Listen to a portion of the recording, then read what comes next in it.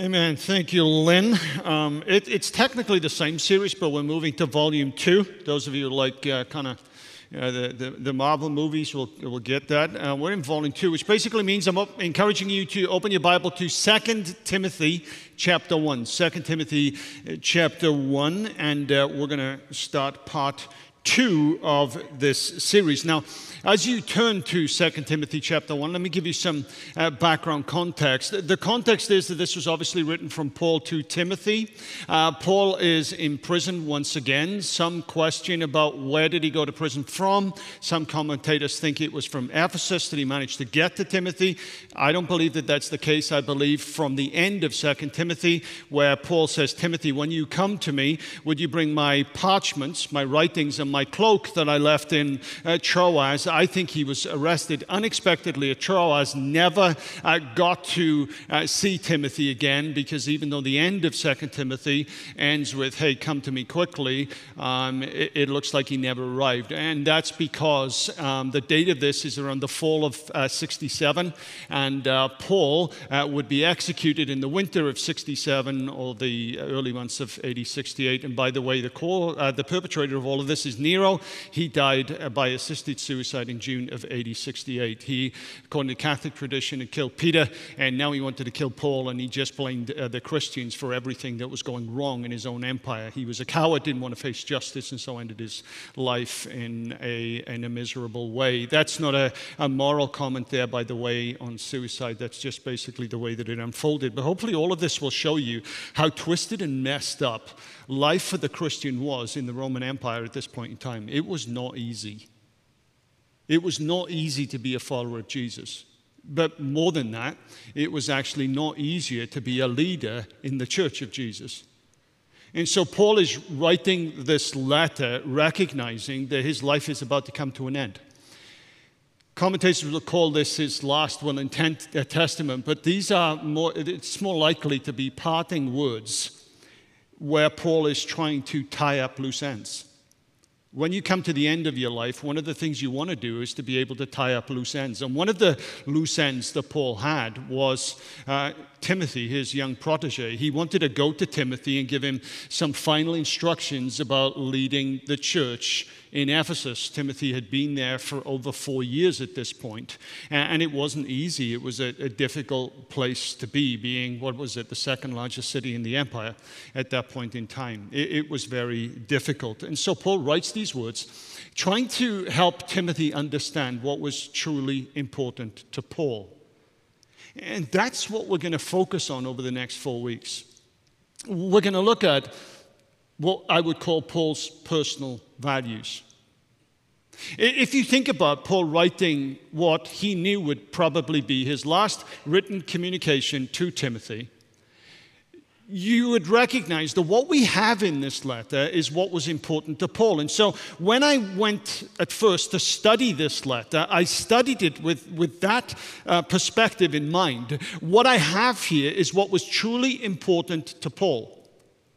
What I have here is values. And so I looked at this letter, trying to discern what was it that was really important to Paul. How do I summarize this? And I did that because I co-wrote a commentary on 2 Timothy, and we wanted to be able to kind of nail this down into a simple outline. And what we discovered as we did that was that there were 4 values that seemed to be littered throughout this letter. And the more I looked at these values, I recognized that these values were littered across every letter that Paul ever wrote, the sermons that he preached, and the teachings that he gave. What we have here are Paul's values. Personal values show the principles that you live by every day and the priorities that you set.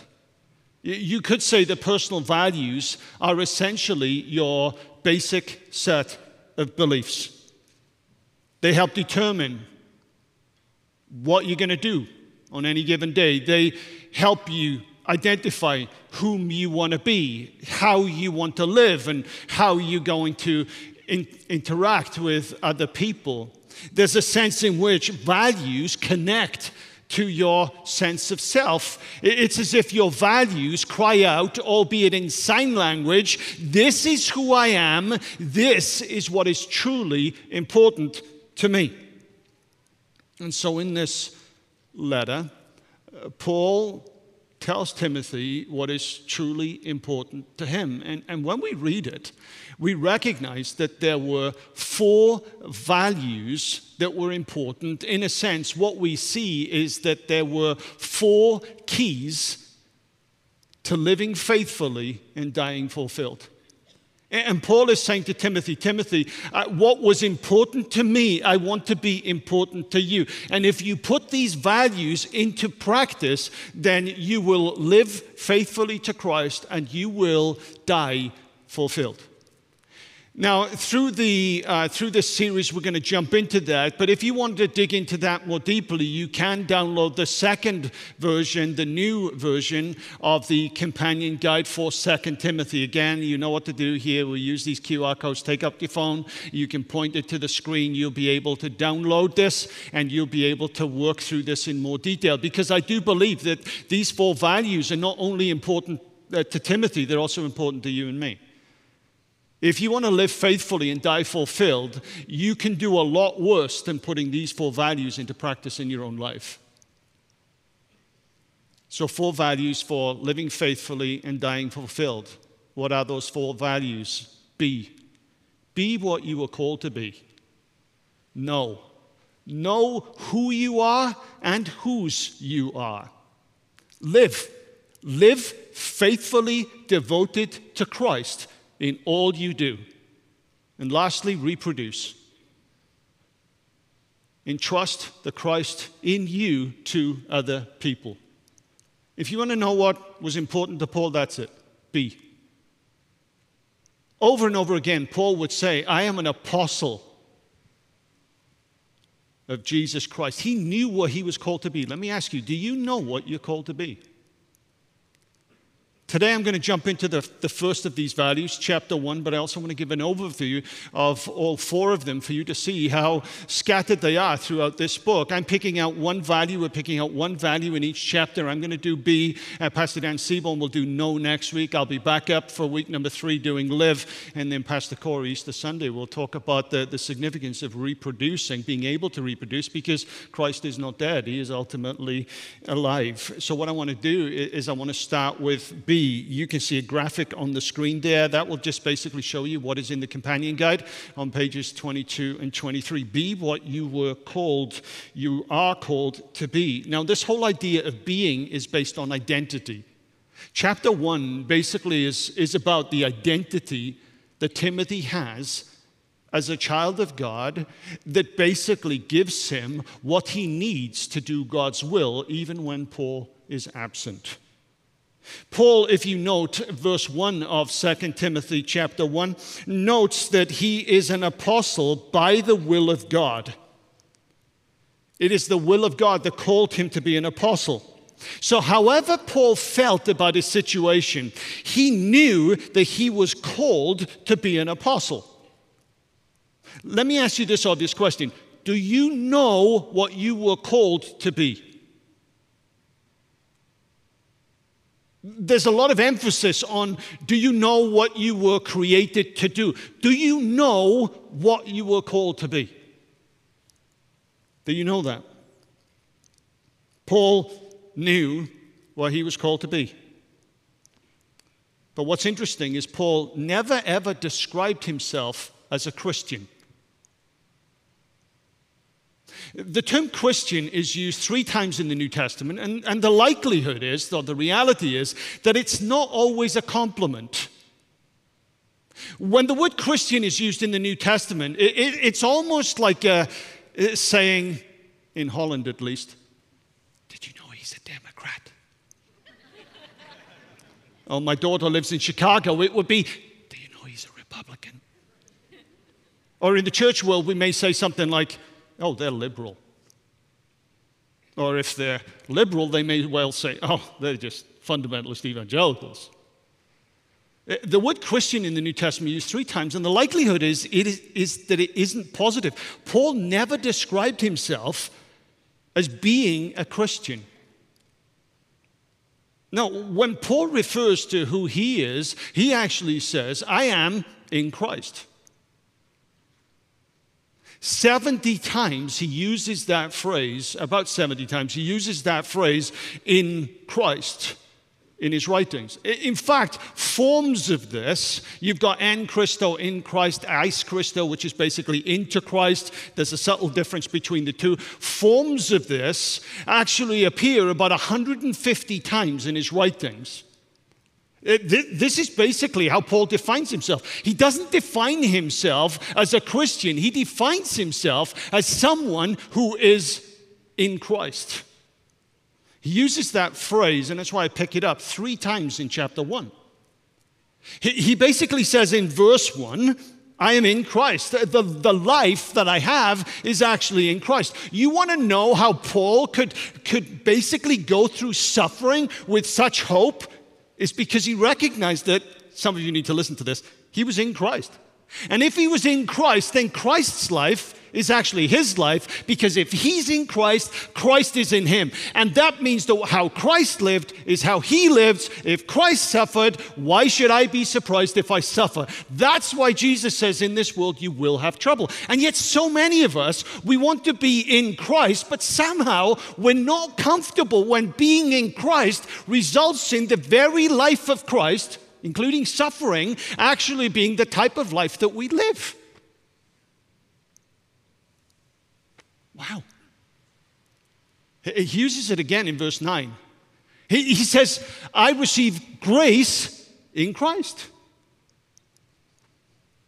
We find forgiveness and grace in Christ. He uses it again in verse 13, and he says, I find faith and love in Christ.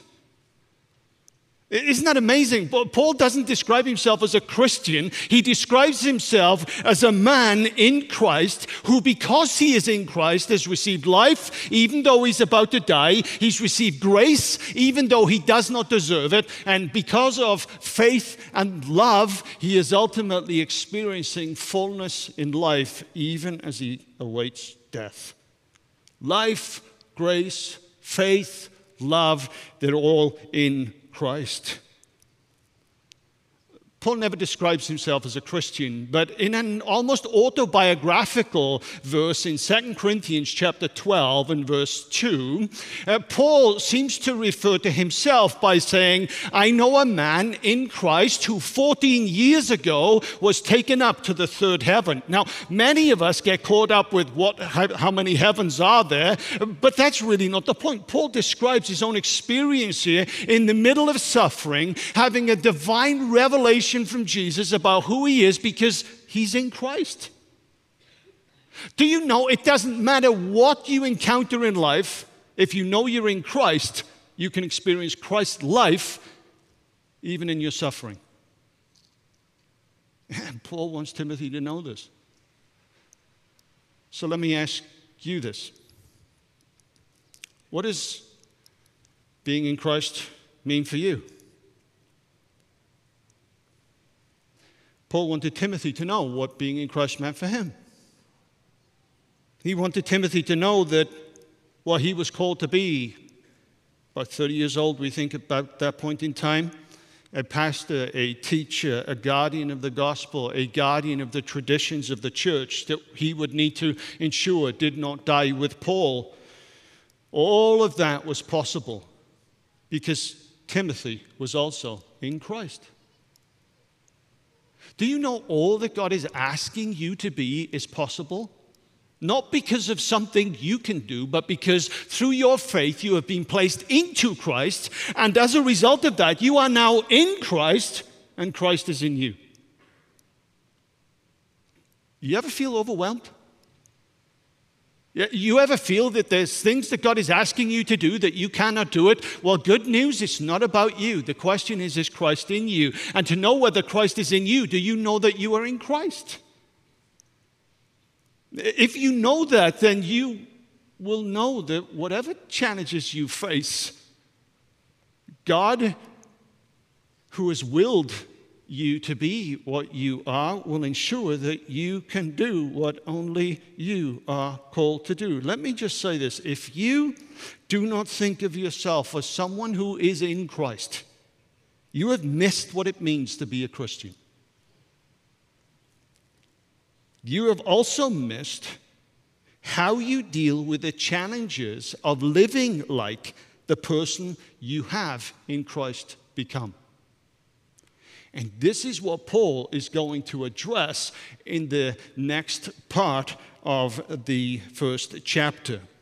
But a key part of what was important to Paul is that he wanted Timothy to be who he was called to be. And to do that, Timothy needed to recognize that who he was made full and perfect in Christ. Now, I'm going to continue with this thought in just a moment, but I want to introduce the rest of the values to you. The second value that Paul said was important to living faithfully and dying fulfilled is to know. He wanted Timothy to know who he was and whose he was. Friends, we have a generation of young people who do not know who they are. We have got people who are famous on social media becoming the role models for our children. Our younger generation need to know who they are and whose they are, that they are significant not because of who they know on social media, but because of the fact that they know Jesus. They are significant because Christ is in them and they are in Christ. This is Paul's point. He talks about knowing, not just in an intellectual sense only, but in a deeply personal sense that is possible because we are in Christ and Christ is in us. He talks about this in so many different ways. A couple of examples. He talks about this in Philippians chapter 3, verses 10 and 11. In that verse there, he desires to know the suffering of Christ and also the power of Christ. Again, this isn't suffering and then later power. This is suffering and power working hand in hand. Why? Because when I am in Christ, the totality of the Christ experience is ultimately revealed to me. And he wants me to know that, not just in my head. He wants to know that, me to know that deep within the fibers of my being.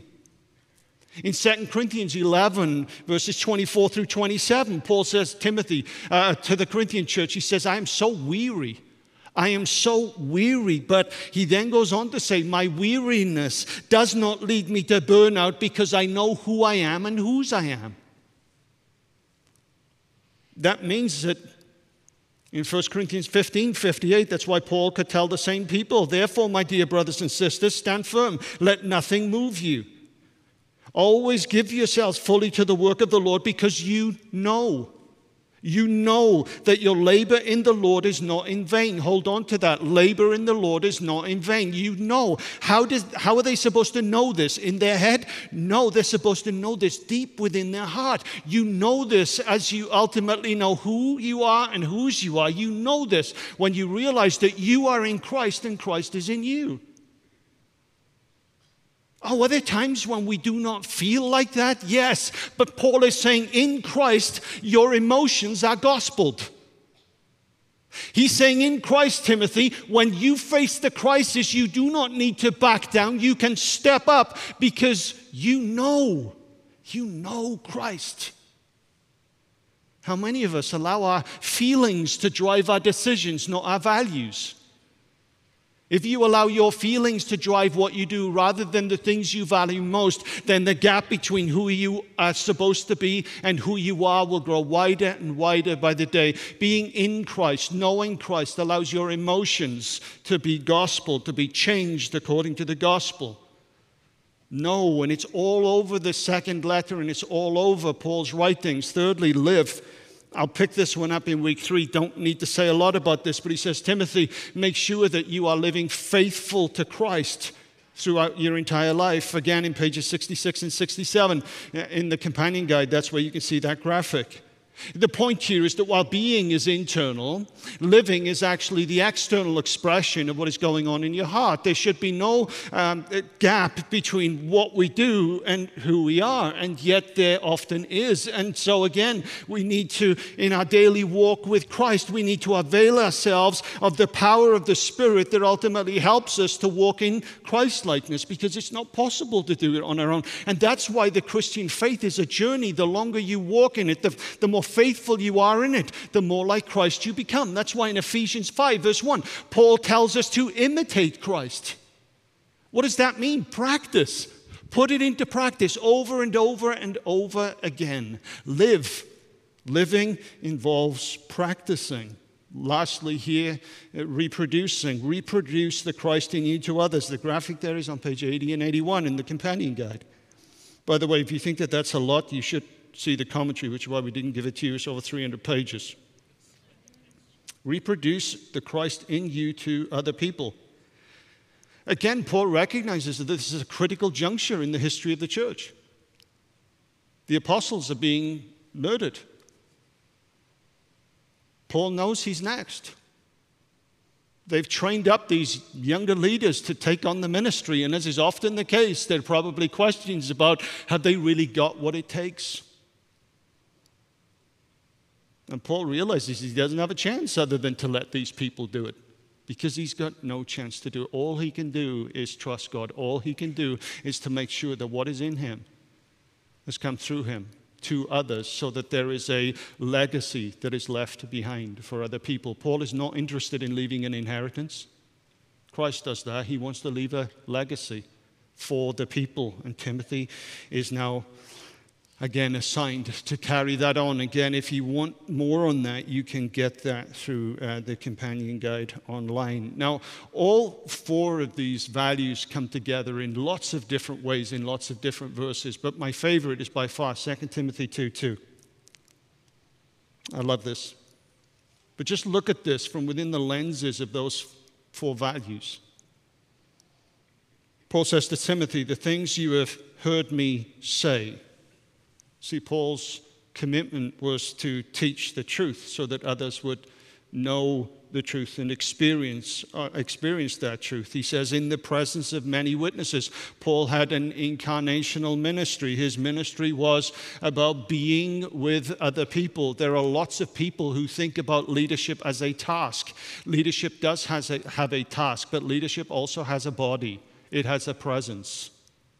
It requires presence. Then he says that key word in trust, reproduce. Timothy, what I have done to you, now you need to do to other people. In trust, reproduce. To reliable people, live. Living godly lives who will also be qualified to teach others. The reproduction continues. When you look at this letter, you see these four values pretty much over everything that Paul does. Be, know, live, and reproduce. Now, here's the question. I think these four values, whether Paul would use them or not, are really good descriptions of what was really important to Paul. Here's the question I want you to think about this week. What's really important to you? What's really important to you? If you were going to write a parting letter to those that you love, and somebody were to take that letter after you're gone, and they would sit down and they would work over that letter in the way that we are working over the letter of Paul, what would those words say about what was important to you? And here's the point. The value of thinking through your values is that you live them before you die, not after. Right? The value of values is that you live them while you live, not that other people have to pick through them and discern them after you're dead. Do you know that the people around you already know what is important to you?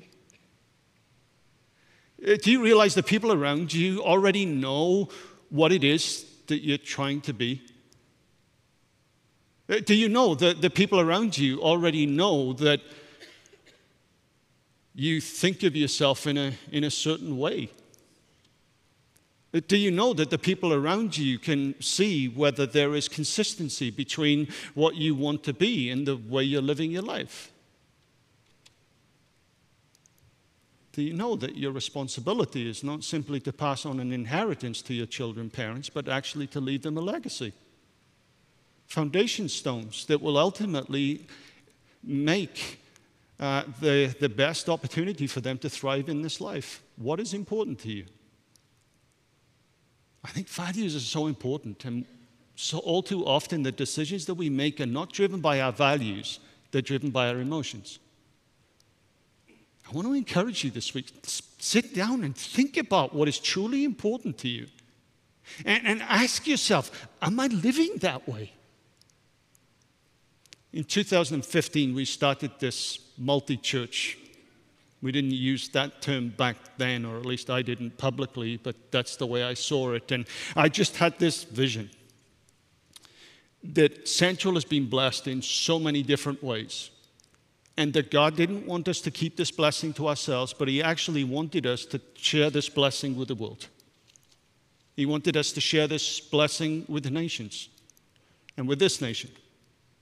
But before I did anything, I spent months sitting down and asking myself, God, what is the heart of this supposed to be? Because I realized if God blessed anything, then the bigger it would get, the more complicated it would get, and the more complicated it would get, the more likely it is that we would have to make critical decisions. And I wanted to make sure that we made critical decisions that were based on the heart that God had for this ministry. And so I spent months in my own quiet times just saying, God, what do you want these values to be? And so there were 5 of them. We kind of published 4, but there are 5 of them. The first one was, hey, we want to recognize that there is only one church. The value is unified. There is only one church. Far more important than the local church is the invisible church of Jesus Christ. That's the theological term. In Holland, there are 170 churches, but there is only one church. It's His church. And so when we did this, we wanted to make sure that we recognized that at the heart of the church of Jesus, at the heart of what we were doing, was prioritizing His church above our own. Do you realize how risky that is for a pastor and for elders to actually do? But as I thought about this, Christianity is the only religion in the world that is quite literally, truly one generation away from extinction anyway. And the best thing I can do is to live my life knowing that if God ends it, then something will live after it. So we talk about this in terms of a kingdom mindset. Everything we try to do with our churches, the 9 churches in this nation, and the 10 around the world, is the additional 10, 19 churches, is driven by this kingdom mindset. And when we recognize that there is only one church, then this church invisible actually drives so much of what we do. It's a value that we have. There's only one church. It's His church. And that has ethical implications for us, and I'm going to talk about that in week number 3. The fact that the values that we have don't just determine what we do, they actually tell us what we will never do. Because there's only one church and it's His church, I will never act in a way that puts my church before His. It's pretty obvious, right? Hard to do. We're unified. Second value that we came up with was we believed in localized leadership. We just recognized that if God was going to bless this, then leadership is always local. We use this term when it comes to mission, right? Global mission and local mission. You do realize that all mission is actually local because it needs God's people in a certain place to be able to do mission. We have these terms, but the mission is always done by people on the ground. The mission is rarely done by a pastor on a screen, people. It's actually done by people in the pews. That's where it's done. God will use any technology, but the reality, the nitty-gritty of discipling a person in Christ requires face-to-face relationships. You know what all of you have that the people watching online do not have? one another. It's always localized. It's always personal. And so when we did this, we're like, we will never act in a way where kind of centralized leadership is more important than localized leadership. The third one here is decentralized decision-making, recognizing that that is the case. We just recognize that the value of all of this is that local people leading local ministries in strategic places around the world, they had to have the power to make their own decisions and determine what God wanted them to do in their ministry. Again, that is so difficult to do when so much responsibility is held right here.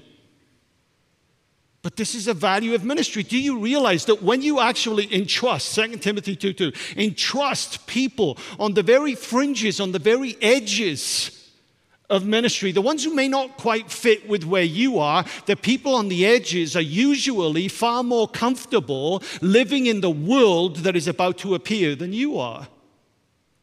Do you realize that our younger people are far more comfortable living in the world that is going to be than are we?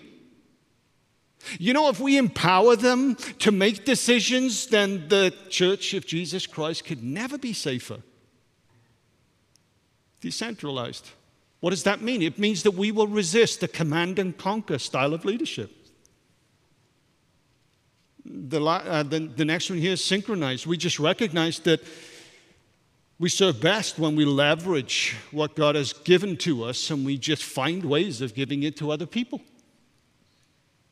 We will never act in a way that will require people to always do it the way we do it, but we will try and do whatever we can do to help provide our pastors in our churches with whatever they need to do what God calls them to do. The last one here is diversified expression. We will resist the idea that our way is God's way. And it's the only way that God knows. So when you look at our multi-churches, one church, even though there are 19 churches, the reality is that all of the expressions are completely different. You've got Captivate in San Diego, you've got The Well in Tennessee, you've got Redeemer City in Tampa, you've got TLC, the local church in Grand Rapids, you've got LifeBridge in South Haven, you've got Overflow in Benton Harbor. I can keep going. All of them look and feel different. What a privilege it is to go into those churches and be reminded of what it's going to be like in heaven. We refuse this idea that everything has to be the same, has to be the way that we like it. We don't do that. And that's why I'm comfortable with parts of the worship that we have not being the way that I would like it, because who says my way is the right way? Usually every lead pastor that there is, but not this one. In week number 3, I'll talk about how the values that we have need to guide the life that we live. They need to guide the decisions that we make, and all too often, it's not these values that have come to us because we've bathed our life in prayer before God, saying, God, what am I supposed to be? All too often, our decisions are made on the basis of the way we feel. Friends, it's time our feelings were gospeled. It's time our feelings were sanctified. It's time our feelings were given the proper place that they have. But that'll never happen if you don't know what's important to you. So hopefully you can think about the way this will work. This week, let me encourage you, think about what is important to you. Think about this in writing a letter to those people that are important to you. What would you say to them? And then after you've written this letter, pick it up and become the theologian kind of reading and exegeting your own letter and say, these things are truly important to me. And then go and ask yourself, do I live like this? And if you don't, I believe that God wants to do a work in your heart to show you what it really means to live like Christ. This is what Paul is trying to do with Timothy, because he knows he's got not long left. And he knows that there is no success without succession, and he does not want this thing to die with him. That's how serious this is. Now, in chapter 1, the way we're doing this is that he's talking about being. 3 times Paul says, I'm in Christ. And because I'm in Christ, I have life, I have grace, I have faith, I have hope. I recognize that even though I am dying, I'm living. I recognize that for me to die is gain, for me to live is Christ. He just recognized that in Christ, his emotions can be combated. In Christ, his situation can take another dimension. And he says, Timothy, I want you to have the same perspective. And he offers him a parting challenge. And that's, Timothy, here's what I want. I want you to be courageous. I want you to be courageous. We've talked a little bit about how difficult it was in the Roman world at that point in time, but let's set this within the context, this challenge to be courageous within the context of the text. So you'll see on the screen, 2 Timothy chapter 1, verses 6 through 10. This is what Paul says to Timothy. For this reason, I remind you to fan into flame the gift of God which is in you through the laying on of hands. For the Spirit of God does not make us timid, but gives us power, love, and self-discipline. That's the NIV translation. Many of us prefer the other translations. We have not received a spirit of fear, but of love, power, and self-control. That's the verse, right? So do not be ashamed of the testimony about the Lord or of me, his prisoner. Rather, join me in suffering for the gospel. By the way, read Hebrews, the last 2 verses of Hebrews. The author of Hebrews, whoever that is, basically says Timothy has now been released from prison. Timothy would join Paul in suffering in the way that Paul did. Rather join me in the suffering for the gospel by the power of God. He has saved us and called us to a holy life, not because of anything we have done, but because of his own purpose and grace. This grace was given us in Christ Jesus before the beginning of time, but it has now been revealed through the appearing of our Savior, Christ Jesus, who has destroyed death and has brought life and immortality to light through the gospel. Now, in these verses, Paul tells Timothy, Timothy, this is what I want you to do. I want you to stir up the gift that was given to you. God hasn't given you this spirit of timidity or the spirit of fear, but you've been given this spirit of love, of power, and of a sound mind. Imagine with me if Timothy was timid. There is some debate about, is Paul speaking literally to Timothy? The word timidity there is like fear or cowardice. Is that really what Paul felt Timothy was tempted with? Some people think it is, other people think it is not. But I think that that's irrelevant, because what Paul is saying to Timothy is, Timothy, this: no matter what you feel about the situation that you're in, your vocation as a pastor, as a teacher, as a guardian of the gospel, and as a guardian of the tradition has meant that you have been called by the will of God, placed into Christ through your faith, and in Christ, all of Christ's life is yours. In other words, it is never an excuse for you and I to look at our own character defects, to look at what we are not and think, I will never be that and I can never do that. Because if God wants you to do it, you're in Christ and all of Christ's blessings are yours to do it. Now, that's the truth.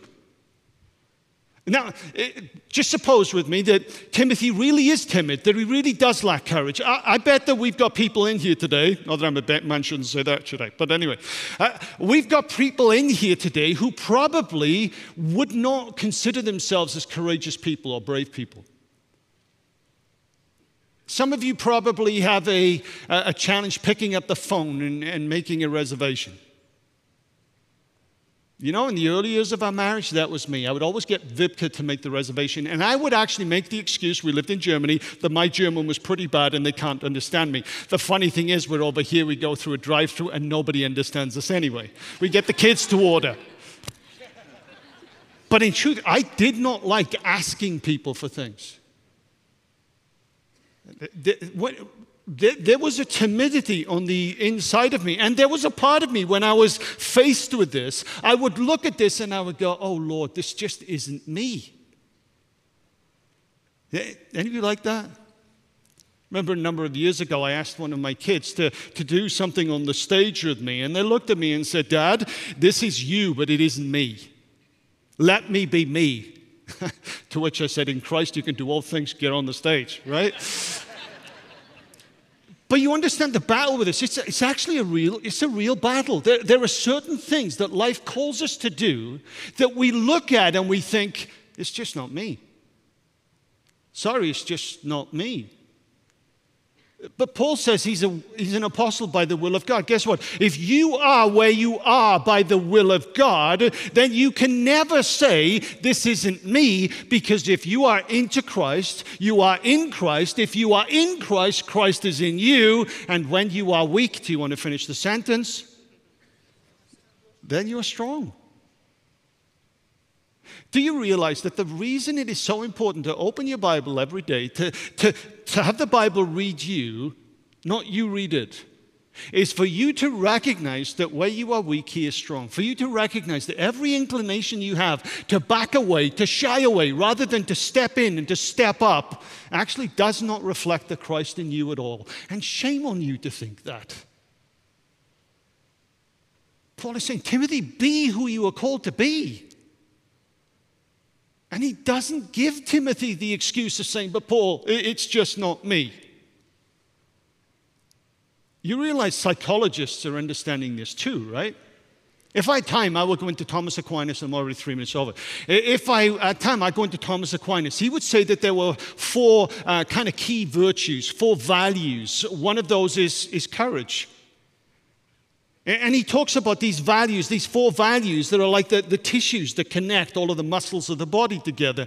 And he exposited Scripture to say that, hey, it is actually practicing these four values that enable you to do what Christ has called you to do. Ephesians 5:1, be imitators of Christ. Practice it, practice it, practice it.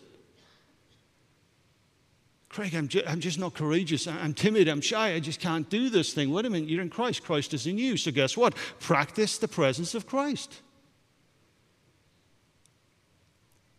What that looks like practically is that in certain situations that God places us in, where we know we need to step in, step up, speak in, speak up. Where we need to do something that isn't going to be popular, that is actually probably going to cause harm in the beginning rather than actually good. But we just know that we've got to do this thing, but we don't want to do this thing. What we need to do in that moment is say, okay, God, I know that through my faith I have been placed into Christ. That means I am in Christ and Christ is in me.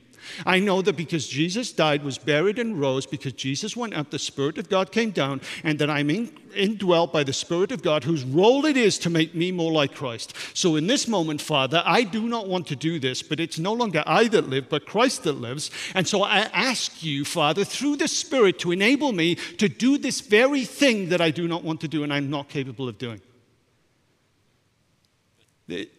That's how life works. And in that moment, you don't become courageous, you become brave. There is a difference between bravery and courage. Bravery is an action.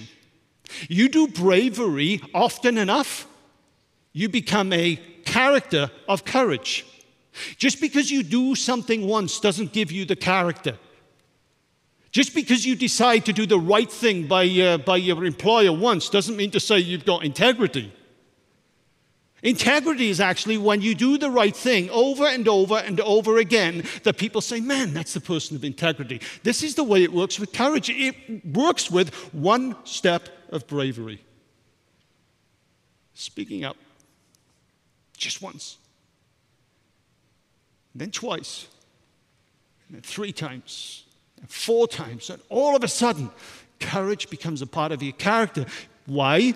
Psychologists would say because you practiced it. The Bible would say it's because you're practicing the presence of Christ. And when you are in Christ, Christ is in you. And the role of the Spirit in you is to make you more like the Christ in you. It's not that sin dies, it's that sin no longer reigns.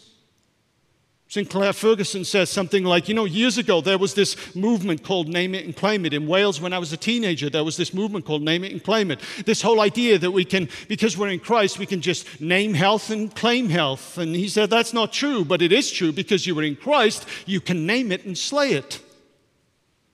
That's true.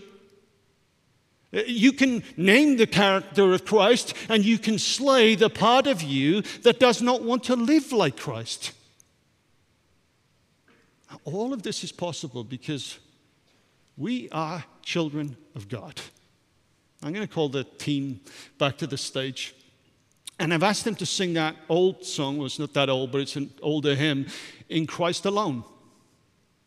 In Christ alone, my hope is found. Paul wanted Timothy to know that no matter what came against him, in Christ there was life, there was grace, there was faith, and there was love.